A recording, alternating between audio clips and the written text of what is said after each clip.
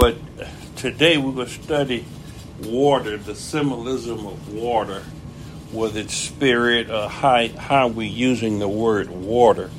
And it comes from the 44th chapter of Isaiah, where it says, Yet now hear, O Jacob, my servant, and Israel, whom I have chosen. Thus saith the Lord that made thee and formed thee from the womb, which will help thee. Fear not, O Jacob, my servant, and thou Jeshurun, who I have chosen. For I will pour water upon him that is thirsty, and floods upon the dry ground. I will pour my spirit upon thine seed, and my blessing upon thine offspring. And they shall spring up as among the grass, as willows by the watercourses. It puts the imagery of water in your mind. We know, just like coming in, I'll give you a good cold bottle of water to drink, how refreshing and nourishing a bottle of water could be, Well, just think that's how his spirit is when he pours his spirit out upon his people. It's nourishment to them. It's refreshment. It causes them to grow. It's invigorating. It's regenerating. In this imagery, what it is, it's the Spirit. He's pouring out his Spirit upon us.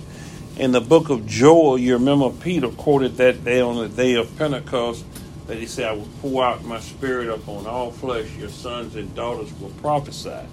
Well, here he's saying, for I will pour water upon him that is thirsty, and floods upon the dry ground. I will pour my Spirit upon thine seed, and my blessing upon thine offspring, and they shall spring up as the grass, as willows by the watercourses. Now, washing of water by the word, and we're looking at the usage of water here is by being the word. Matthew 8:3 says, And Jesus put forth his hand and touched him, saying, I will, be thou clean. And immediately his leprosy was cleansed.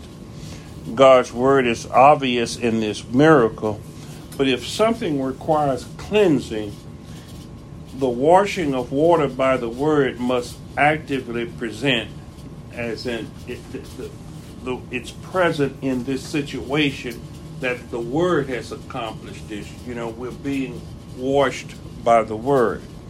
It says in Ephesians 5:26 that he might sanctify and cleanse it with the washing of water by the word. It gives a better use to that pronoun there when it says it. When he says in the Amplified Version, it says, so that he might sanctify the church. Instead of saying it, he says that he might sanctify the church, having cleansed her by the washing of water with the word. Here we see water, which is a universal solvent, being used to wash the church, to cleanse the church. I think that was one of my points yesterday, the remission of sins, the removal of sin. God does not work apart from his word. If he's bound by his word. In other words, if it's in the word, if it's not in the word and someone tells you to do something or bring up something, you have to ignore that, because God does nothing apart from his word. And that's why Peter said we have a more sure word of prophecy, and that is the scriptures. From the creation of the world to the present, the place of God's word in his work has been essential. In the beginning was the Word, the one who became Jesus Christ, and the Word was with God, and the Word was God. So it's essential, the Word of God. This whole thing is about God's Word, because Satan says God didn't mean what he said. God's Word wasn't exemplified, that God's Word was confusing or something, caused a shadow of doubt to be placed on what God said or on God's Word. He was in the beginning with God. That Word was in the beginning with God. And all things were made through him. And without him, nothing was made that was made. That's John, the first chapter, first to the third verse. You want another one? In addition, the phrase God said is found 10 times in the creation account in the book of Genesis, the first chapter. The Bible is God's written word, and as the Father had the Word, which is Jesus Christ, which is the spokesman for the Godhead. Jesus Christ is the spokesman there for the Godhead, and it was inspired and revealed in Him. He revealed the Word. That's what Jesus Christ has come to do, is to reveal God's Word to us. Many professing Christian churches have pushed Scripture to the back burner, and entertainment, other things compose more of the church or more of the service than the actual preaching of the Word. You may get a 10 or 15 minute sermonette. It's not focused on the Word of God, and that's the problem. That's what should be essential, is God's Word. That's what man shall not live by bread alone, but by his Word. It's kind of irrelevant. It's, we might do this, or we might do a play, a skit, or something else. It's kind of an a la carte spiritual meal, and from it, as if they have the authority to choose which doctrines to swallow and which ones to refuse. In that, we see some Christian faiths and preachers and things, and you hear them preaching and talking about the blessings of God all the time and the prosperity, but they never talk about the curses and the things what happen if you don't obey the Word of God. And it leads one to believe that it's a lopsided building up of the church, and that's the problem Christianity has now, that they hadn't lived by every word that proceeded out of the mouth of God. It causes an imbalance in the flesh, an imbalance in the Word of God, or in the church, or in your life. If the true church is to do a work for God, it must be established and built on God's Word rather than on tradition. We have some people that incorporated holidays like Christmas and Easter and other things around, and had kind of taken over what the Word actually says, because none of that's in the Word of God. But that's some of the proofing for people that think that they're children of God, is those holidays. Ephesians 5:25 and 27, I wrote that down. I was going to try to go over that. I was telling you, I had so many things I didn't know where to start without my notes. It says, husbands, love your wives, seek the highest good for her, and surround her with caring, unselfish love, just as Christ also loved the church and gave himself up for her, so that he might sanctify the church, having cleansed her by the washing of water with the word of God, so that in turn he might present the church to himself in glorious splendor, without spot or wrinkle or any such thing, but that she would be holy, that is, set apart and blameless. And that's every man's focus for his wife, to present her in the best light, in the cleanest light, and he gives more for her than he do himself. And just as sometimes we don't realize that that's what God does for us, spouses, children, and other people don't realize a lot of times what the one that loves them actually do for them. And it's not a reciprocal relationship. But the washing of the Word, bringing us into unity of one, if we're doing that and not focus what the other individual is, we'll get to a place of unity better and faster. In 1 John 1 and 7, the apostle writes that we are cleansed by the blood of the Lamb. Now, see, that's why I said we have to have teaching. Both statements are true. They're not paradoxical statements. They're not a contradiction one of the other. We are cleansed by the blood of the Lamb. But the cleansing found here in Ephesians 5:26 is a different kind. It's a different kind. That's why we have to learn the Word of God, that both of these is applicable. Both of these apply. And Hebrews 9:22 says, almost all things are purged by blood. That is, almost all things. It says almost, but not everything is. There are some things that must be purged in another way. There are some things that are purged in another way. Everybody heard yesterday's sermon. There must be a Manasseh before there is Ephraim. If you hear yesterday's sermon, see, sometimes you have to go through some situations.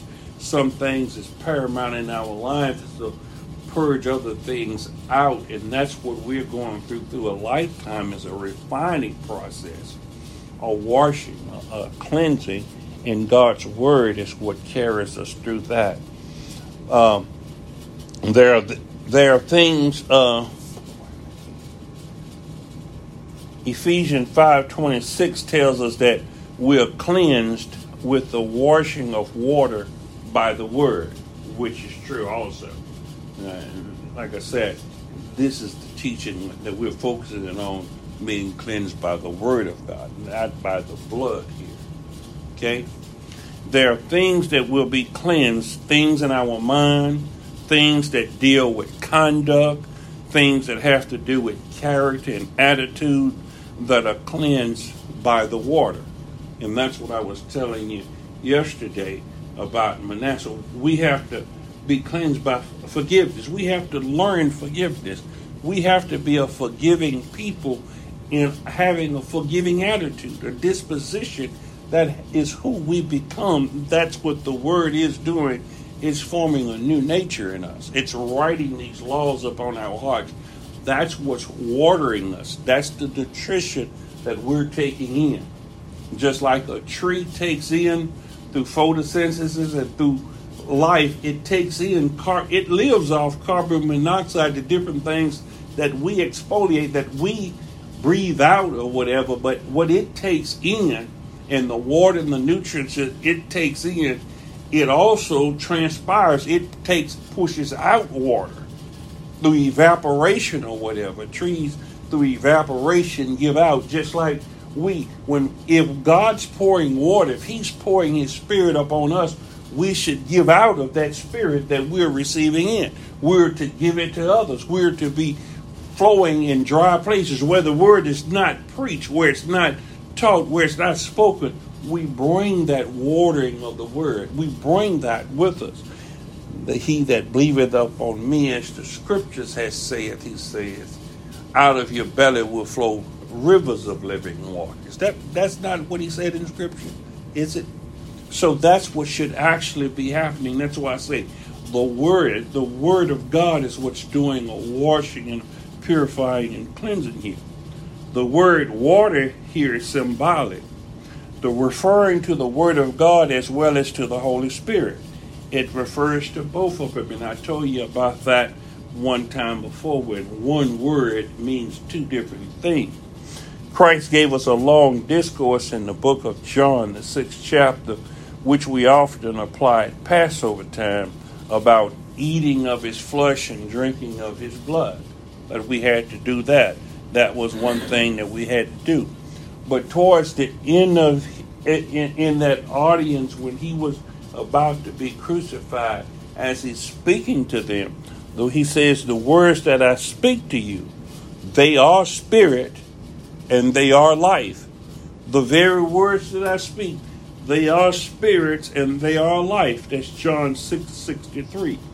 So if we assimilate His Word, if we take that Word in, and that's what I say, it's too many people in the church that's hearing the Word, but they're not assimilating the Word. In other words, they're not becoming the Word. You have to become the Word, just like Jesus Christ became the Word. The Word was made flesh, and the Word dwelt here among us. So as fleshly beings, we absorb the Word and we become spirit as He was. We're spiritual man. The Word is what sanctifies us. It sets us apart. So when Joseph took in God's Word, when Joseph was walking in God's Word, he fled from Potiphar's wife.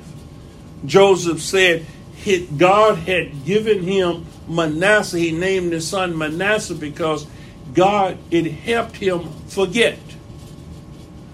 Because if you don't forget, you remember what we said, when you stand praying, forgive. If you had aught against anybody, if anything has happened, not that somebody asks you for forgiving, but if you even think about it in your mind and realize that you have aught against your brother, that you have something against somebody, you forgive.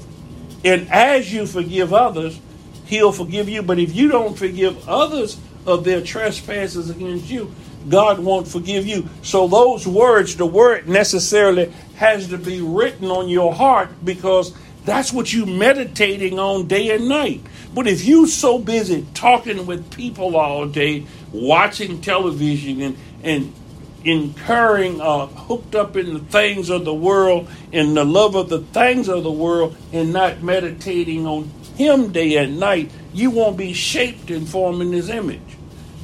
That's what it says in the book of Psalm about the wicked and in the people of the world. It says that God is not in all of their thoughts. God has to be in all of our thoughts. His word has to be there. That's what we're becoming, is the word. That's what we're assimilating, his word. And that's why he speaks it metaphorically, an analogy. He says, eat the roll, eat the whole roll. In other words, consume all of the word of God. We have in the Bible the word of God, and Jesus says that it contains power.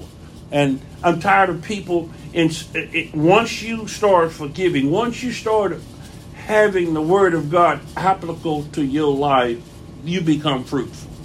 You'll start having power. But the Spirit, the word of God, the Bible shows us a use of that power. How do we become sons of God? In other words, the Spirit gives us the ability to become the sons of God if we're led by the Spirit of God. We must know that the word says we must have humility, though. We must be humble people, because that's how Jesus Christ, our master, was. But the word is contrary to that. We live in a very violent world, a very defensive world, a very independent world. And here we are. He says, keep them in the world, but keep them away from the things of the world, the wickedness, the evilness in the world. It has power to cleanse a person's mind, because we can think only by what goes into the mind, concepts that are contained in words.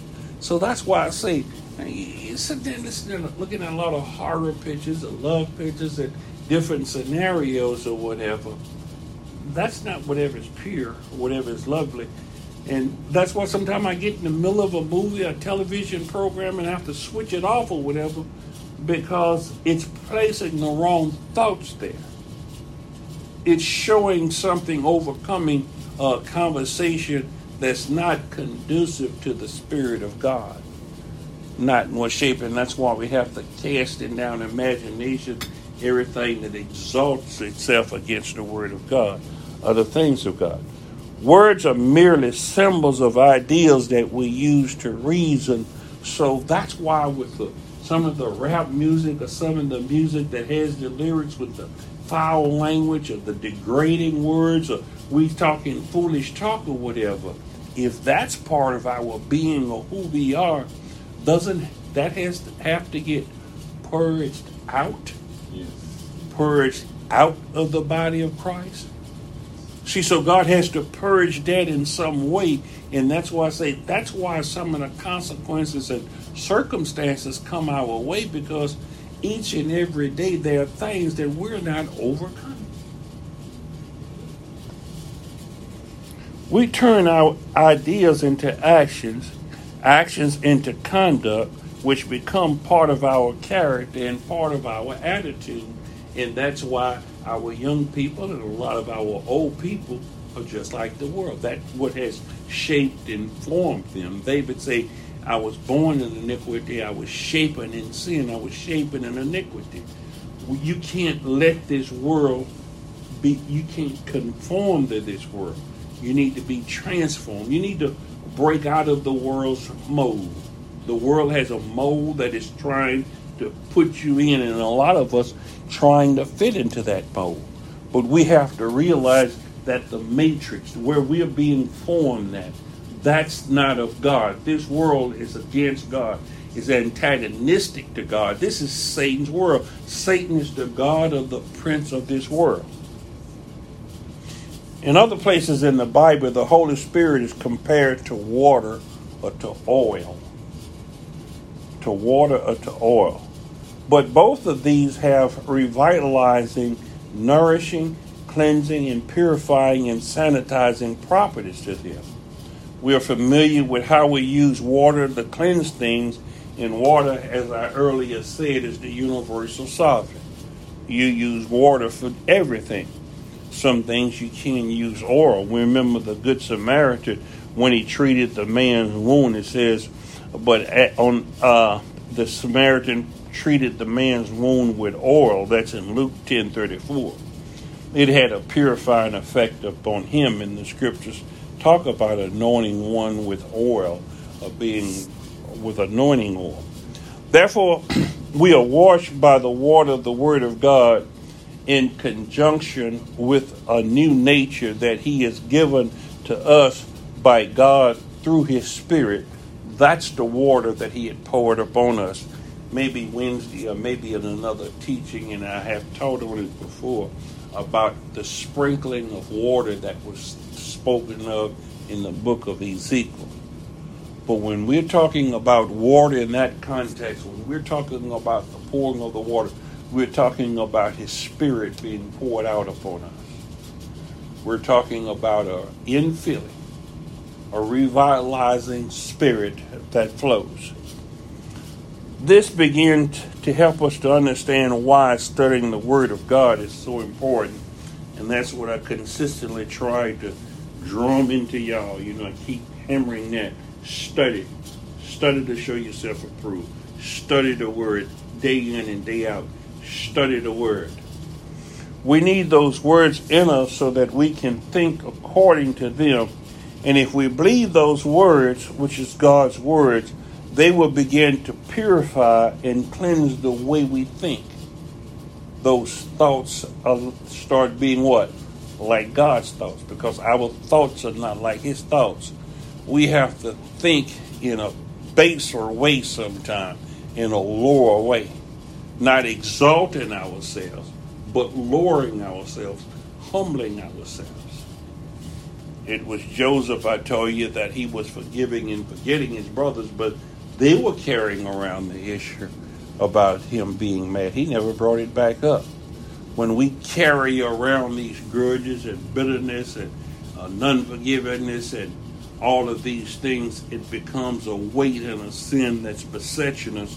But the Word of God should wash all that away, because it tells you what?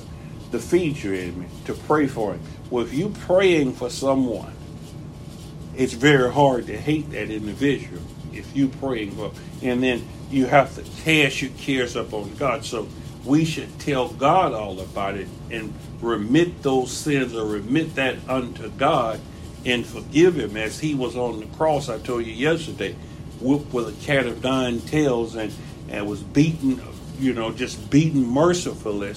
And He hadn't did anyone anything, but He still said, Father, forgive them. So if He can forgive people for murdering Him, God had turned Him over that they murdered Him. So if He could forgive them, just tell me, what have someone done you that you can't forgive that individual? That should get all washed away. It should get flooded away. After those things get flooded away from your mind and from your hearts, if it's from the heart, it's like Joseph. Then Ephraim comes. Then fruitfulness comes. Joseph was second in command for Pharaoh, because those things wasn't in his mind. Sexually, when Potiphar's wife asked him to come lie with her, he didn't say about getting caught or anything else. He said, how can I do this, first of all, and sin against God? See, if God in the foremost of your thoughts. Then he said, my master had put me in charge. Nothing is not in my command except you. See, God's word shows us the exclusion that we shouldn't covet after someone else's wife. We shouldn't lust after other things covet anything. See, God's word directs this and washes all of those impure thoughts out of our mind. Whatever is pure, whatever is lovely, think on these things. And that's why we should be meditating on this word. Water is a symbol of God's Holy Spirit. I wrote this one down good, but I'm getting so forgetful. Psalms 1:1-3. Blessed is the man that walketh not in the counsel of the ungodly, nor standing in the way of sinners, nor sitteth in the seat of the scornful. I got to buy me one of these. I can't get Sister Jackson's all the time because, like I said, this is super. But his delight is in the law of the Lord, and his law doeth he meditate day and night. And he shall be like a tree planted by the rivers of water, that bringeth forth his fruit in his season. His leaf also shall not wither, and whatsoever he doeth shall prosper. Did we read that whole song? 1-3 again. Blessed is the man that walketh not in the counsel of the ungodly, not listening into what the crowd or what everybody else said, not even if it can help or be not going along with them. When we say not associated, it's hard not to associate with the world. But when he says walk it, that means live in or dwell in that presence or whatever. He says, nor standing in the way of sinners, nor sit in the seat of the scornful. So that those habits, those bad habits are away from that individual. But he says, but he delight in the law of the Lord, and in his law doeth he meditate day and night. And what is his law? His word. So he meditates day and night in that. And he said, and he shall be like a tree planted by rivers of water. When we're talking about earlier, I was telling you about trees, and he tells us that we should be trees of righteousness. There's a lot of characteristics of trees, and the simile for trees of we being like a tree. And you know, a tree that's planted by the water, a plant that's planted where it could absorb those things, but the other thing, it has to get light. There's a drought going on in a lot of places, so water is a necessary thing. We're 98%, what the human body is 90-some% water. We need water. Dehydration is bad. I was telling you, want one of these? You have to have water. Water invigorates us. So the Spirit is the same way. It invigorates us. He says, he shall be like a tree planted by the water, that bringeth forth his fruit in his season. His leaf also shall not wither, and whatsoever he shall do, he shall prosper. Notice that Joseph prospered in all he set his hand to. That Pharaoh seen that God was with Joseph and that Joseph was very prosperous. But Joseph was a very forgiving person. He says, you might have meant it for evil, but we know that all things work together for good. So when people despitefully use you and say all manner of evil against you, don't we should pray for that person? Don't we should not let that get to us? But it's hard to do that. It's easy for to sit here and say an amen and have it at the word. But can you actually do that? Can that be who you are in living color? In other words, in actual life when it comes after you. Insights from this passage is that this tree, representing an individual among God's people, is planted. We have to be rooted and grounded. Notice that the word, when the sower sowed the seed, that which was sown in good soil, it attached roots to something. We need to be planted in God's word. We need to be planted in a church. I was telling my nephew last night that you have to be in a church or a group of a body of believers, because if not, you're going against the very word of God. You need to know when you're going against God's word, because you can't prosper or progress going against what that God had said.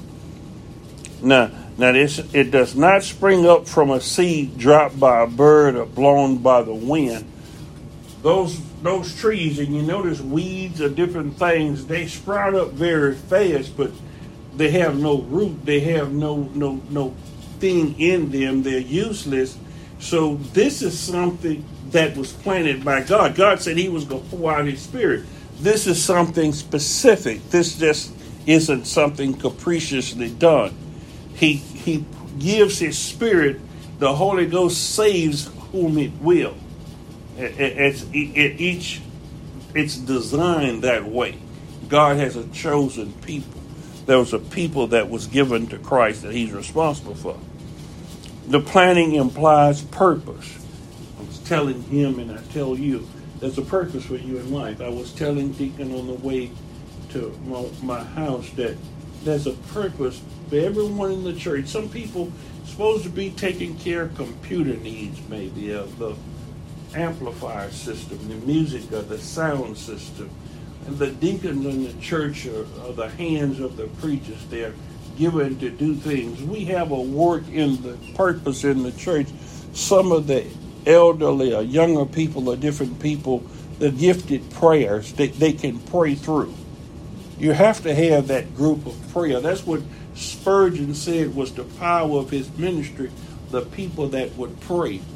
Praying is a pretty rough job. It's a pretty hard job. Notice how easy it is to get distracted when praying or to stay focused up on prayer. Plus, your life has to be cleansed because just as I was telling you earlier, if you come to God and you hadn't forgiven your brother, it says you go back and get right with your brother and then come offer your offering or come pray to me, because as you forgive others, that's how I forgive. So you can't get your prayers through because you have a sin or something that's blocking you there. You have something, and God's turned his face away because as the servant that God had forgiven all of that debt, but someone had transgressed him in a little area. And he caught him and says, pay me what you owe me. And he said he was going to cast the guy in the prison and sell his people or whatever. But this was a payable debt. And God came and says, you wicked servant. So God sent the torturers to torture him. It didn't say that servant was lost. Look, read 1 Corinthians. I think it's 1 Corinthians, the 3rd chapter, 1 Corinthians. See, that wasn't a lost person. That was a saved person. It's a lot of people in church saved, but you're having problems. Why am I having so much problems and things in life? Sometimes you have to make a correlation. How are you living? How are you treating other people? Or what are you doing? Are you living by every word that proceeded out of the mouth of God? We have to be careful how we build. We have to be careful of what we're doing. We have to be very careful. It says, and our brother could not speak unto you as unto spiritual, but as unto carnal, even as unto babes in Christ. I have fed you with milk, and I gave you the easy part of the word. I've given you repentance, and I've given you things to put you in a proper perspective. He said, but you're still acting like carnal Christian, even as unto babes in Christ. I fed you with milk and not with meat. For hitherto you were not able to bear it, neither yet now are ye able. In other words, you hadn't got yourself in a position that you can prosper, that you can be in sound teeth. This church thing fell out of existence or whatever. See, because you can fall out of a proper perspective. And you remember Lot? Doesn't the Bible refer to Lot as being just or righteous in the book of Peter? Yeah. But do you remember that Lot was a very wealthy man, but that wealth was lost? He fled out of Sodom and Gomorrah with just the clothes on his back. He lost a lot of his children back there. Only 2 daughters escaped with him. He lost his wife. The righteous shall scarcely make it. He scarcely made it out of there. You remember all of the wealth and possessions Abraham had. Abraham had that and more, and he was able to tithe. But Lot, it doesn't say much more about Lot than just that Lot was just. But Lot lost all he had. The prodigal son, now he would say he went back to the father, he was forgiven. But he had lost his inheritance. He no longer had any inheritance. He no longer had anything coming to him. He says, for you are carnal. For whereas there's among you envying strife, divisions? Are ye not carnal and walk as men, not children of God? You striving with one another, there's strife, there's envy. For while one saith, I'm of Paul and I'm of Apollos, and yet are you got preferences of preachers and not preferences of hearing the word of God? Paul was saying he wasn't anything. Cephas wasn't anything. Apollos wasn't anything. Whom that is Paul? Who is Apollos but ministers by whom you believe, even as the Lord gave to every man? I have planted, Apollos watered, but God gave it the increase. You understand that? He says, so then neither is he that planted anything, neither he that watered, but God that giveth the increase. Now he that planted and he that watereth are one, and every man shall receive his own reward for his own labor. For we are laborers together. And as that verse that goes on throughout that chapter, he says, for no other foundations can a man lay, he says, but be careful how you build. Now if any man build upon this foundation of gold, silver, and precious stone, wood, hay, and stubble, every man's work shall be made manifest, for the day shall declare it, because it shall be revealed by fire. God's going to test the way you live it. Each and every day is testing the way you live it. You may not have nothing left, but you shall be saved. Everything else could be burned. He says, the Lord knoweth those who are his. He says, wait a minute. Every man's work shall be made manifest, for the day shall declare it, because it shall be revealed by fire, and the fire shall try every man's work of what sort it is. If any man's work abide, which he had built thereupon, he shall receive a reward. If any man's work shall be burned, he shall suffer loss, but he himself shall be saved, so as by fire. That's how Lot was saved. Lot was saved, but he didn't have rewards.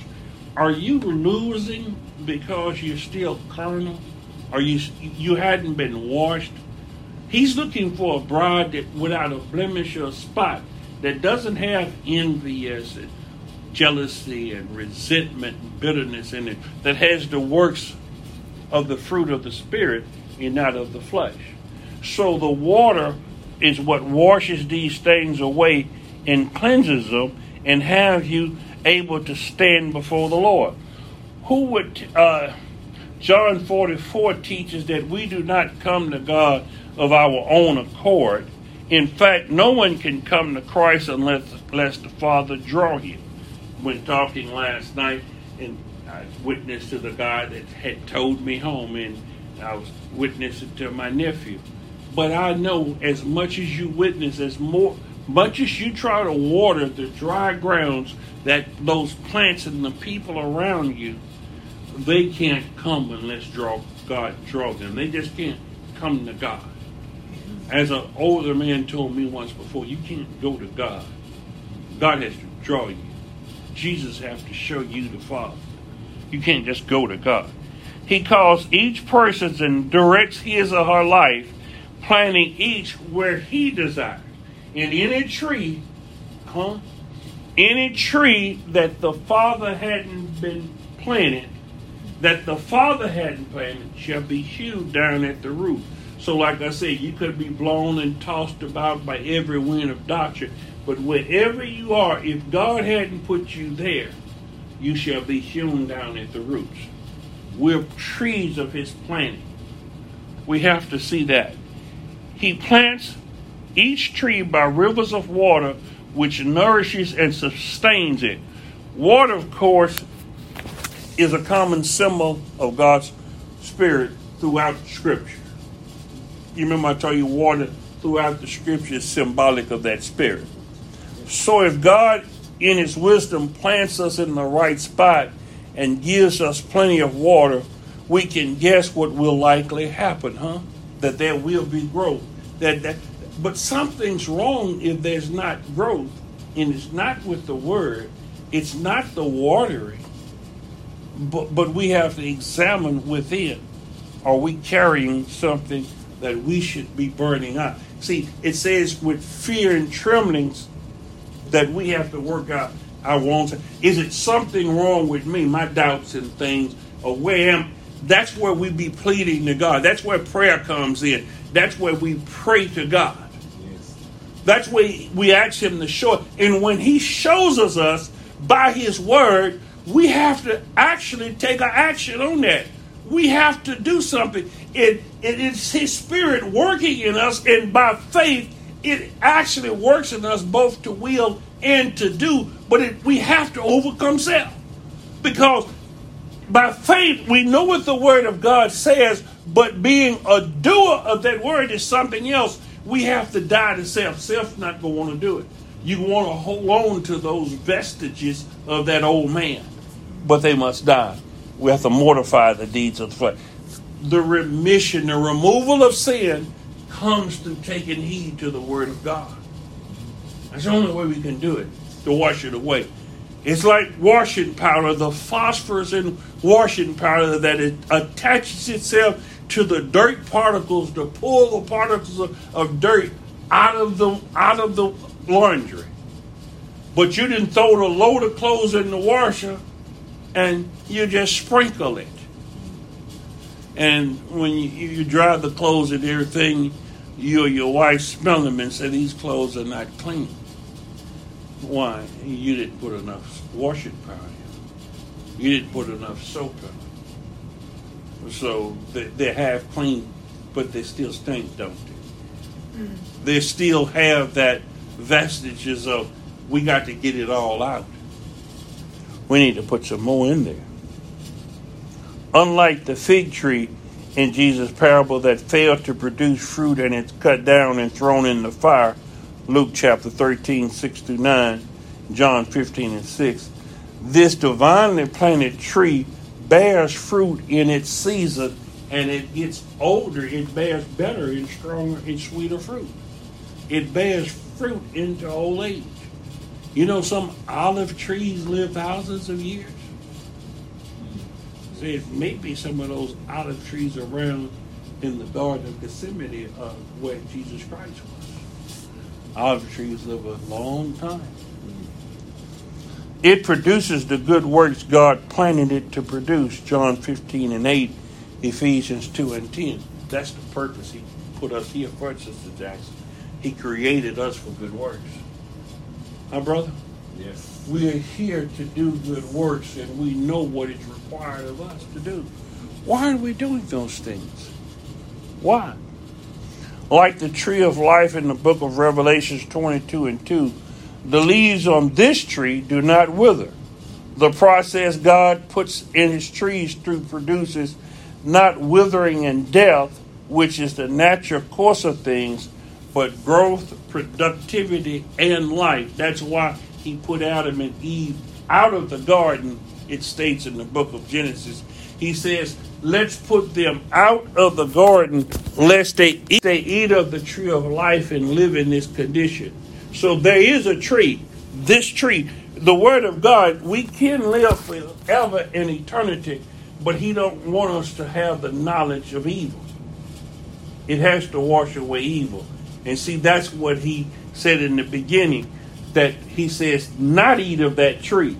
So if we hadn't ever had a required a knowledge of evil, but now that we have, the blessing is for God to be able to wash all of those things away.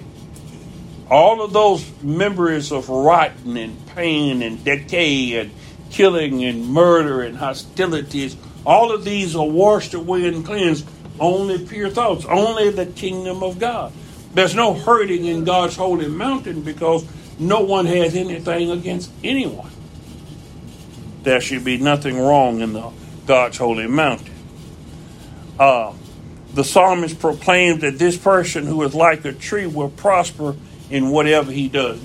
It was like Joseph. He prospered. But he had to have a Manasseh because he says it had helped me to forget.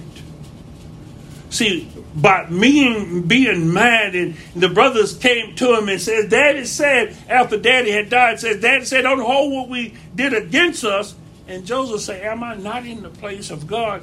it was their conscience bearing on them. They had a guilty conscience because they had known it, they had did wrong. But Joseph didn't seek them out. They came to where Joseph was. Yes. Joseph had forgotten the matter. You know, sometimes we say just forget about it. If we say forget about it, that means it's not that we're not human, that we're able to forget, but that we're not holding it against you anymore. When he said he had blotted out our sin, well, if I keep bringing it up to you, I hadn't forgot about it. Joseph blotted that out. God blots out our sins. God blots out those things. Well, if he had forgiven us, how can man not forgive us? Why we keep thinking about it? See, that's what causes cancer. That's what tortures us, because you're sitting there angry overnight trying to be, how can I get even? Or how can I get this person or do that? And the Bible tells us to be angry and sin not, but not let the sun go down on that anger, on that wrath, because if it does, you go lay there and it's going to fester. You'll think about it day in and day out. And a lot of time, a root of bitterness grows there. You get to the point where some people hadn't spoken to one another in years. And the Word of God hadn't washed that out because you disobedient to the Word. You not obeying the Word. His mother told him at the feast, he says, whatever he say do, do it. The gist of the psalm does not imply material prosperity, land, houses, or cars, or jewelry, or cash, but spiritual long-term success. You know, you could be successful without a whole lot in life. You could be successful without wealth and popularity. Peace and joy and happiness and a state of mind and not possessing every. Notice that Jesus didn't have all of these possessions or whatever. That he depended upon the giving of the people that were following his ministry.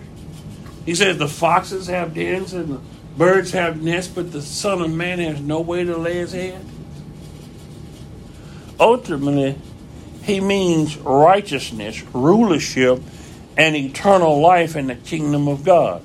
Revelations 19:7-8 says, let us rejoice and shout for joy. Let us give him glory and honor, for the marriage of the Lamb has come. At last his bride, the redeemed, has prepared herself. Notice the preparations. In other words, she's gotten herself ready. A bride does a lot of work before the wedding. Yes. She has to work to wearing that dress down the aisle and all of the preparation. We see the end result of what has happened before this wedding.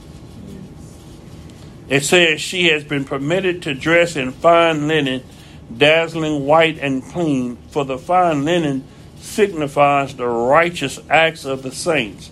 That is, ethical conduct, personal integrity, moral courage, and godly character of believing. All of these things are displayed in the symbolism of them wearing white. You know, it's a lot of people be talking about, well, she shouldn't wear white, or we can't wear white because of some other things. But if God has cleansed you and purged you, you without a blemish, they're entitled. It says they've been permitted to wear this fine linen. And that's what he wants to do, get your virginity back. He wants to present you. Paul says that his task was to present us as chaste virgins. In other words, we in allegiance to Christ and him only, because what had happened in chapter 44 of Isaiah, these people were given to idols. He says no more of this. He says, thus I'm the Redeemer. I, the Lord of hosts, have redeemed you. I am the first and last. And as you go on, he tells about they that make a graven image are all vanity, and they are detestable and shall not profit.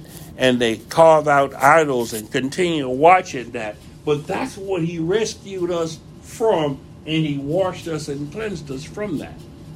Abraham was from moon worshippers and Ur of the Chaldeans way, but he separated Abraham unto himself.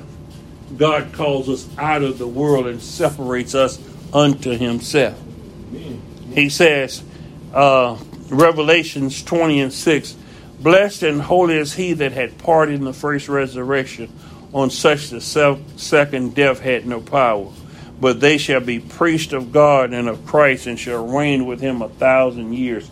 He's putting us in a position to be priests and kings and rulers with him. We shall rule and reign with Christ. He's talking about a chosen people, a particular people. He's not talking about everybody. This is the first fruits. This is the church.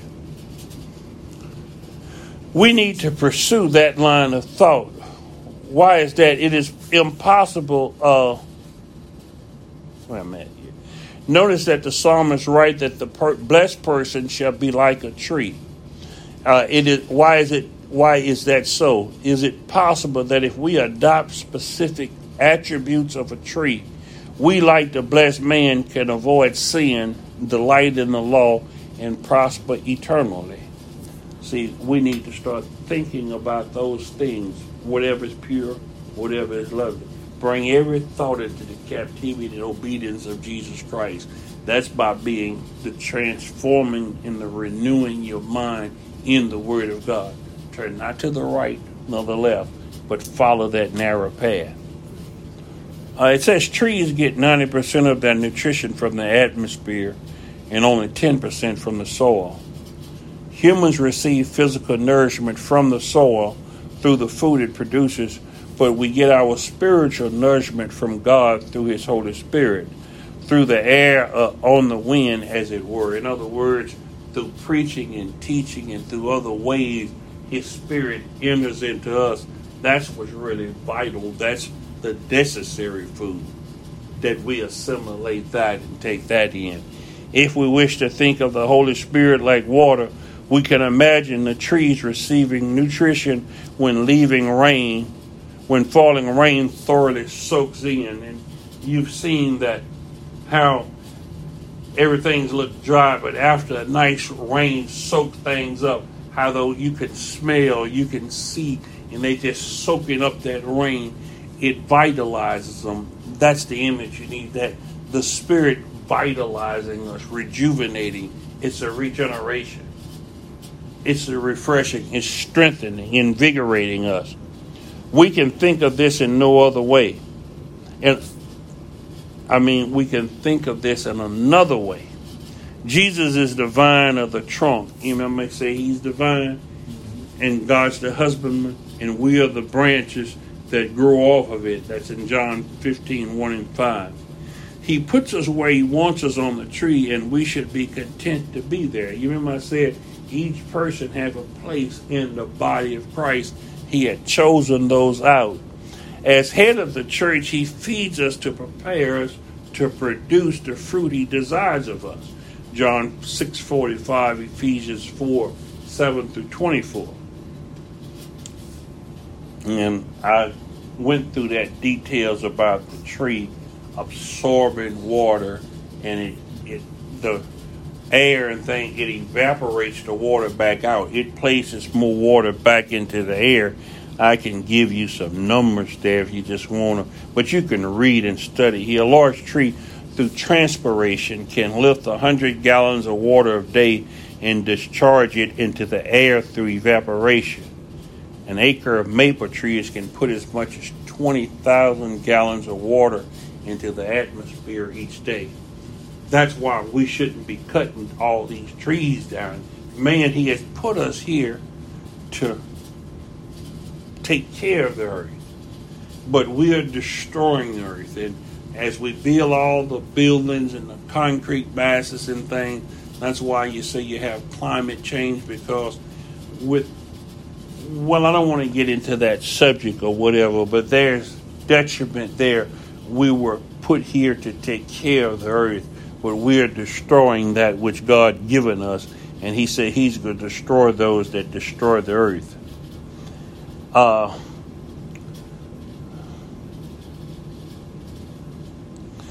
Born again of begotten. John 3:5, Jesus answered, Verily, verily, I say unto thee, except the man be born of the water and of the Spirit, he cannot enter into the kingdom of God. Right? Now that water is used as a symbol word, but it has two meanings there. It could mean two different things. we need to consider that Jesus also uses water in a figurative sense, not just literally. He wasn't talking literally, but figuratively in John 3 and 5. To what then does this he refer? John 4:13 and 14 lets us in on a little something here. Jesus says to the woman at the well, whoever drinks of this water will thirst again, but whoever drinks of the water that I shall give will never thirst. But the water that I shall give him will become in him a fountain of water springing up into everlasting life.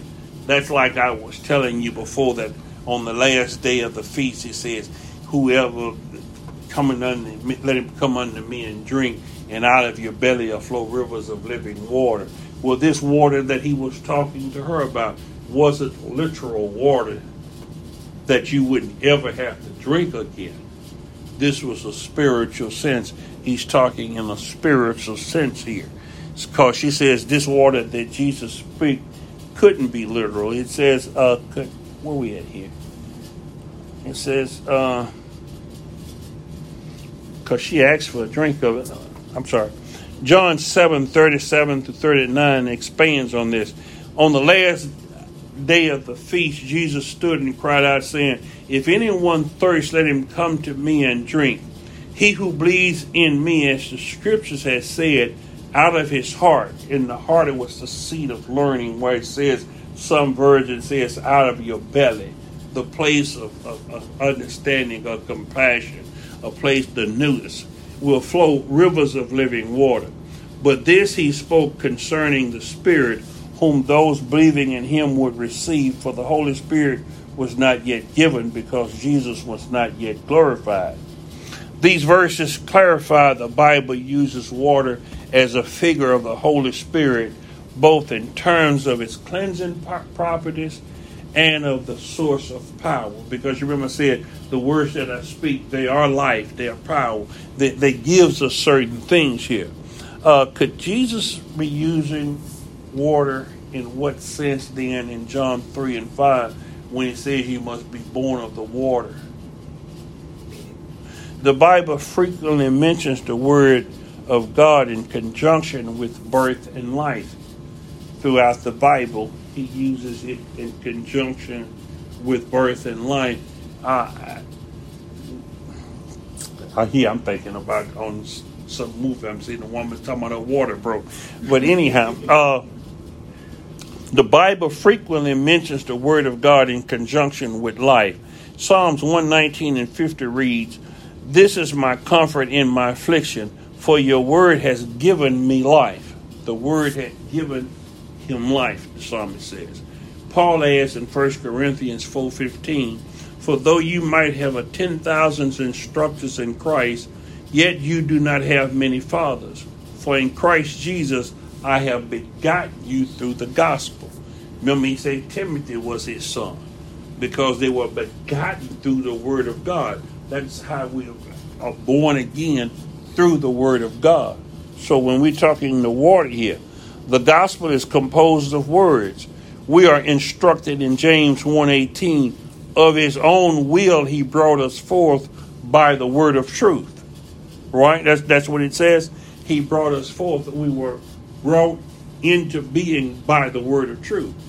That's the analogy for that. And I think I'm going to have to close with this. I'm getting a little bit long on here. We'll have to finish this Wednesday. Peter makes a declaration in 1 Peter, the 22nd chapter, the 23rd verse.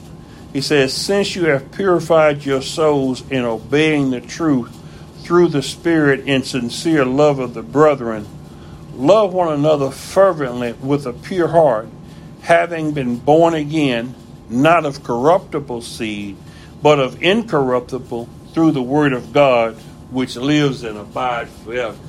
How were you born again? By incorruptible seed, the word of God.